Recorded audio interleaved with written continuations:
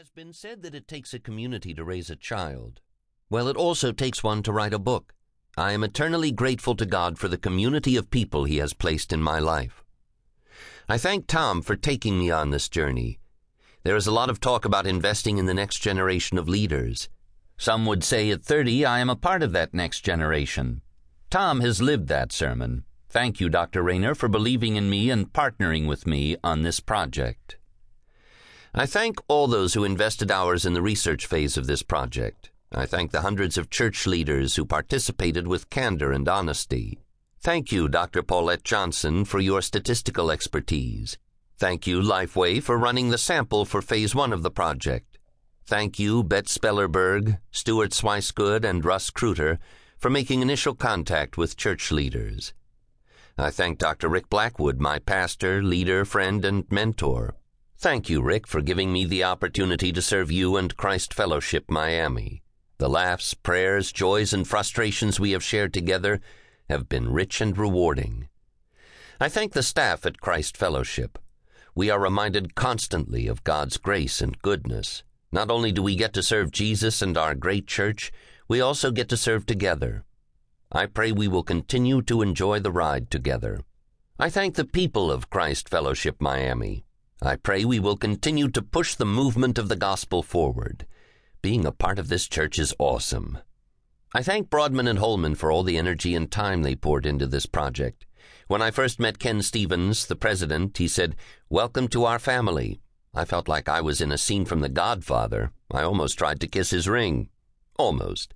It was a great moment, and I hope there will be many more.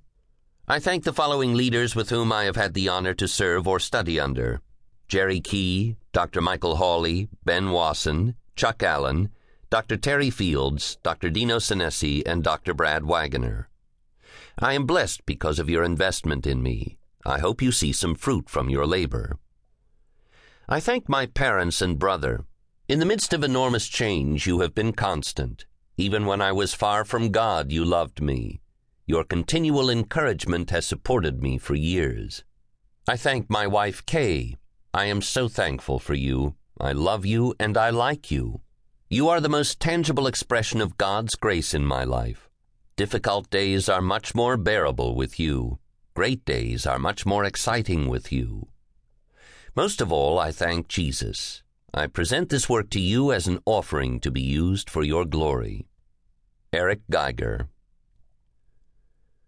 Part 1. Simple Revolution. Chapter 1.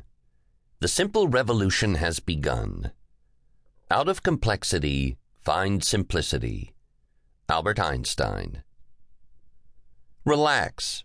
This book is not about another church model. If you are a church leader, you have been exposed to plenty of models. Most of them are on your shelf.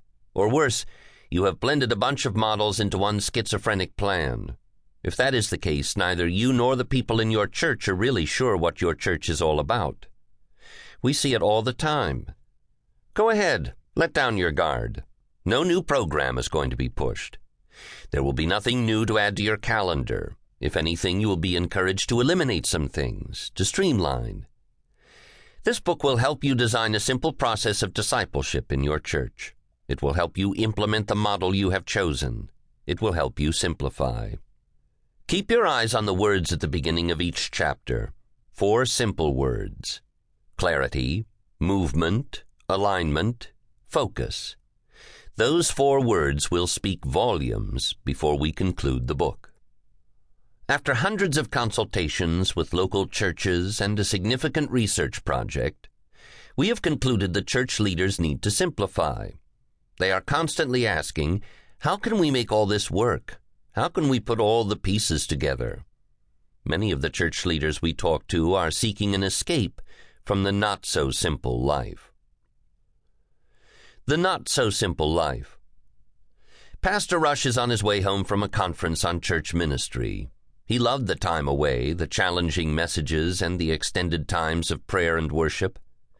But he hates how he feels right now. The conference notebook sits on his lap, filled with all that he learned and all that he wants to do. He wants to open it, but he can't.